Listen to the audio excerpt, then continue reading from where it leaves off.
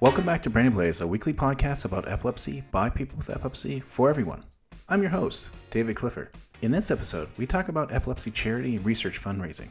Epilepsy advocate and fundraiser Josh Green visits the show to describe a New Orleans-themed gala that his Epilepsy Foundation Eastern Pennsylvania is holding on March 5th through the 7th, 2021. He also provides some critical advice to those of us that wish to run our own epilepsy awareness fundraising events. If you're new to Brain Blaze, I'm not a medical expert. I now use this podcast to share what I have learned through almost 3 decades of seizures. In the United States, epilepsy research and awareness programs are severely underfunded. The major funder for epilepsy research is the National Institute of Health, or NIH. In our episode 44, entitled Our Generations, I described how the National Institute of Health utilizes the NINDS, or National Institute of Neurological Disorders and Strokes, to perform epilepsy research. I usually don't like to compare epilepsy to any other conditions. Usually anytime I do, it doesn't go well. You're crazy. I know you are, but what am I? You're a nerd. I know you are, but what am I? You're an idiot. I know you are, but what am I? I know you are, but what am I? I know you are, but what am I? I know you are, but what am I? I know you are, but what am I? I know you are, but what am I? Infinity. No, I'm not. You You are. are. No way. Knock it off. Cut it out. Oh, shut up, Pee-wee. Why don't you make me? Why don't you make me? Because I don't make monkeys. I just train them. NINDS has limited funding for research. Their research covers many different types of neurological disorders, including stroke. Of course, it's in their name. Stroke, ALS, Parkinson's, and multiple sclerosis. Though the pure number of people with epilepsy in the United States is more than all of those other conditions combined, the total funding for epilepsy is a tiny fraction of what is spent for each. For example, for every $61 spent on ALS research, only $1 is dedicated to the research of epilepsy. Why don't they just take funding from ALS and send it our way for epilepsy research? Come on, that's not the point. We need both ALS and epilepsy funded. It would just be better for everyone if the money spent on epilepsy was increased to compensate for the number of people that experience it. We shouldn't be interested in taking away, but increasing. To do that, however, requires laws to be changed. Yo, don't get me wrong, because I'm not here to tell you what to do. You can go either way. But I am here to inform you that you do have a right, and that's your right to vote. And we can rock the vote. A donate button has existed on the Brain Blaze website for months. A huge thank you to the few that have actually gone out of their way to actually donate. It's there if one wants to use it, but we don't talk about it too much. Absolutely all the money donated goes back into our podcasts, Twitter, website, and blog. We also raise funds for epilepsy research through our store. And last year, our store grossed almost $1 million. Nope, not even close. The final accrued total since Brain Blaze's inception is less than $200.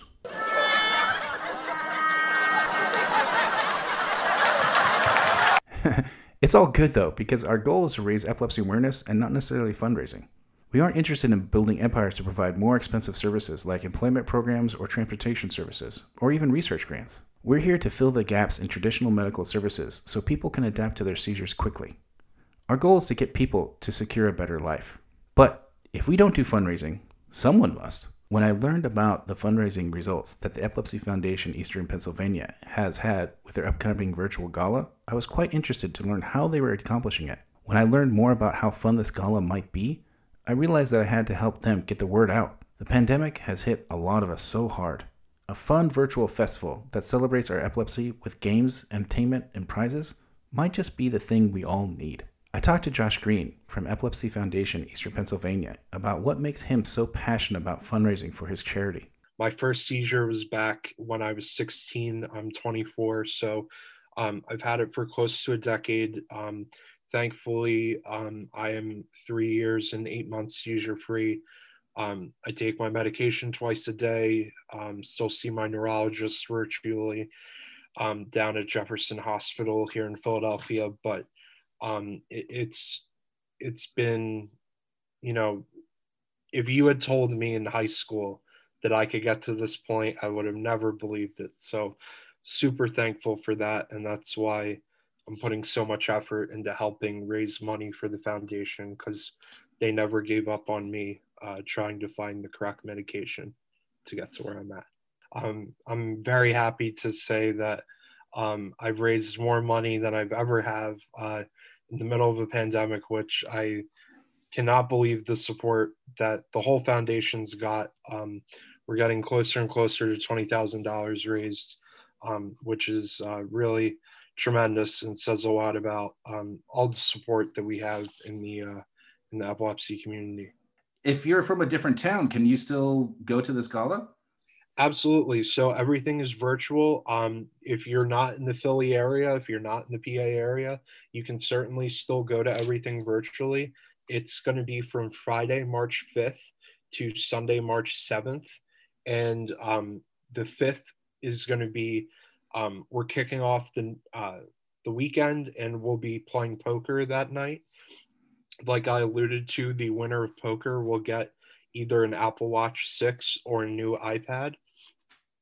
The Saturday night, the 6th, would be our community showcase, where our singers from the community, our comedians, things of that nature will be performing, and they will get to perform. And then our king and queen, the volunteers of the year, will be presented, where they'll give speeches and be congratulated for their efforts. And then on Sunday will be the last event, which will be the bingo, where the winner gets a 4-night vacation to Mexico.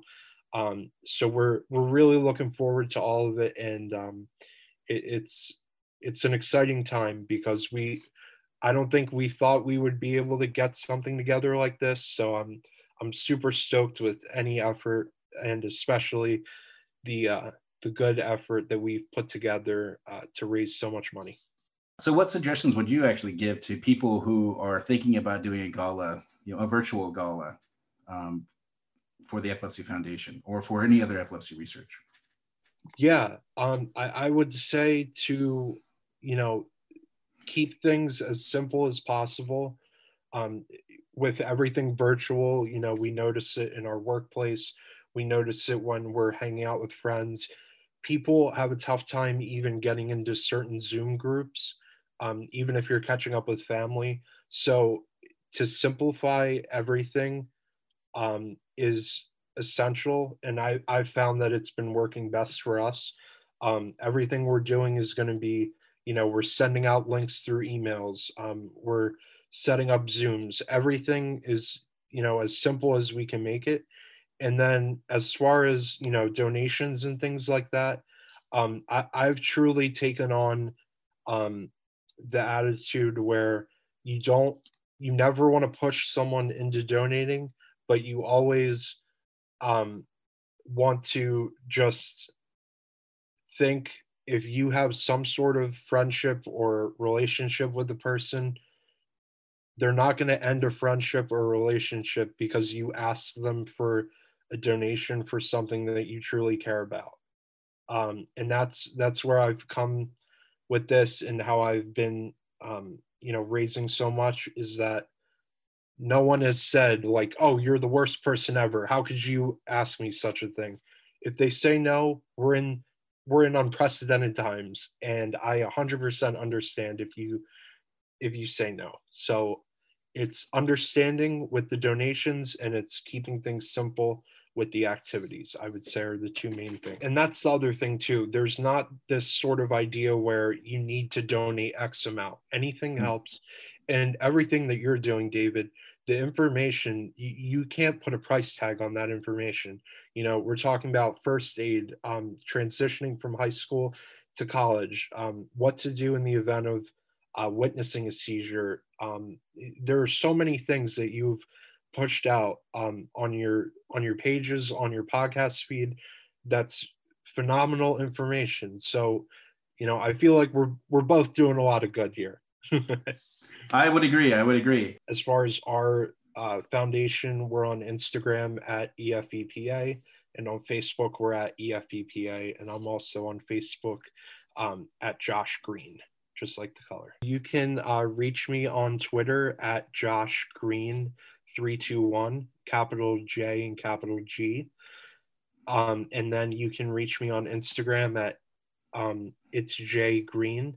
And I always am tweeting, putting on my story for Instagram, different things for epilepsy, my page for my fundraising. Thank you so much for coming on the show. I mean, that's awesome. Thank you. Yeah, I'm always so passionate about this. So if I cut you off or if I was talking too long, I apologize. But I'm so happy about all the efforts we've had. Most people think that donating to epilepsy-based charities has to be some big event with an appropriately big check. And that's just not true. As Josh Green pointed out, every dollar counts. Little decisions made daily over months accrue large benefits. One forgets they bought a $5 coffee hours after they have done so. That $5, when combined with thousands of other people's donations, can be the start of a new life for a person struggling with epilepsy. We hope that you join Josh Green at their gala in just a few weeks on March 5th through the 7th in 2021. But what if this episode doesn't get to you in time? On March 26th each year, we celebrate Purple Day. It's one of the few times during the year where epilepsy gets to present on the main stage. It's also one of the biggest days for our community for fundraising opportunities. You can always donate to the charity of your choice then. What if each one of us celebrated Purple Day by throwing our own virtual gala for our local epilepsy community? Think about how much money we could raise to donate epilepsy research and services. The truth is we don't have to wait for a yearly gala or Purple Day or a walk to donate. It can literally be done any day of the year.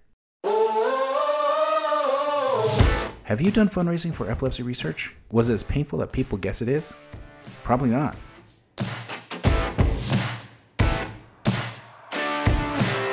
We would love to hear any of your comments or questions regarding this or any of our other episodes. You can reach out to us via email at social@brainblaze.com or on Twitter @brainblaze.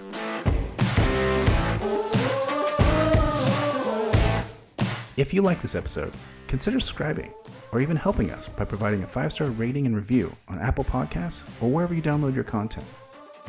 One small click really does help. See you next time.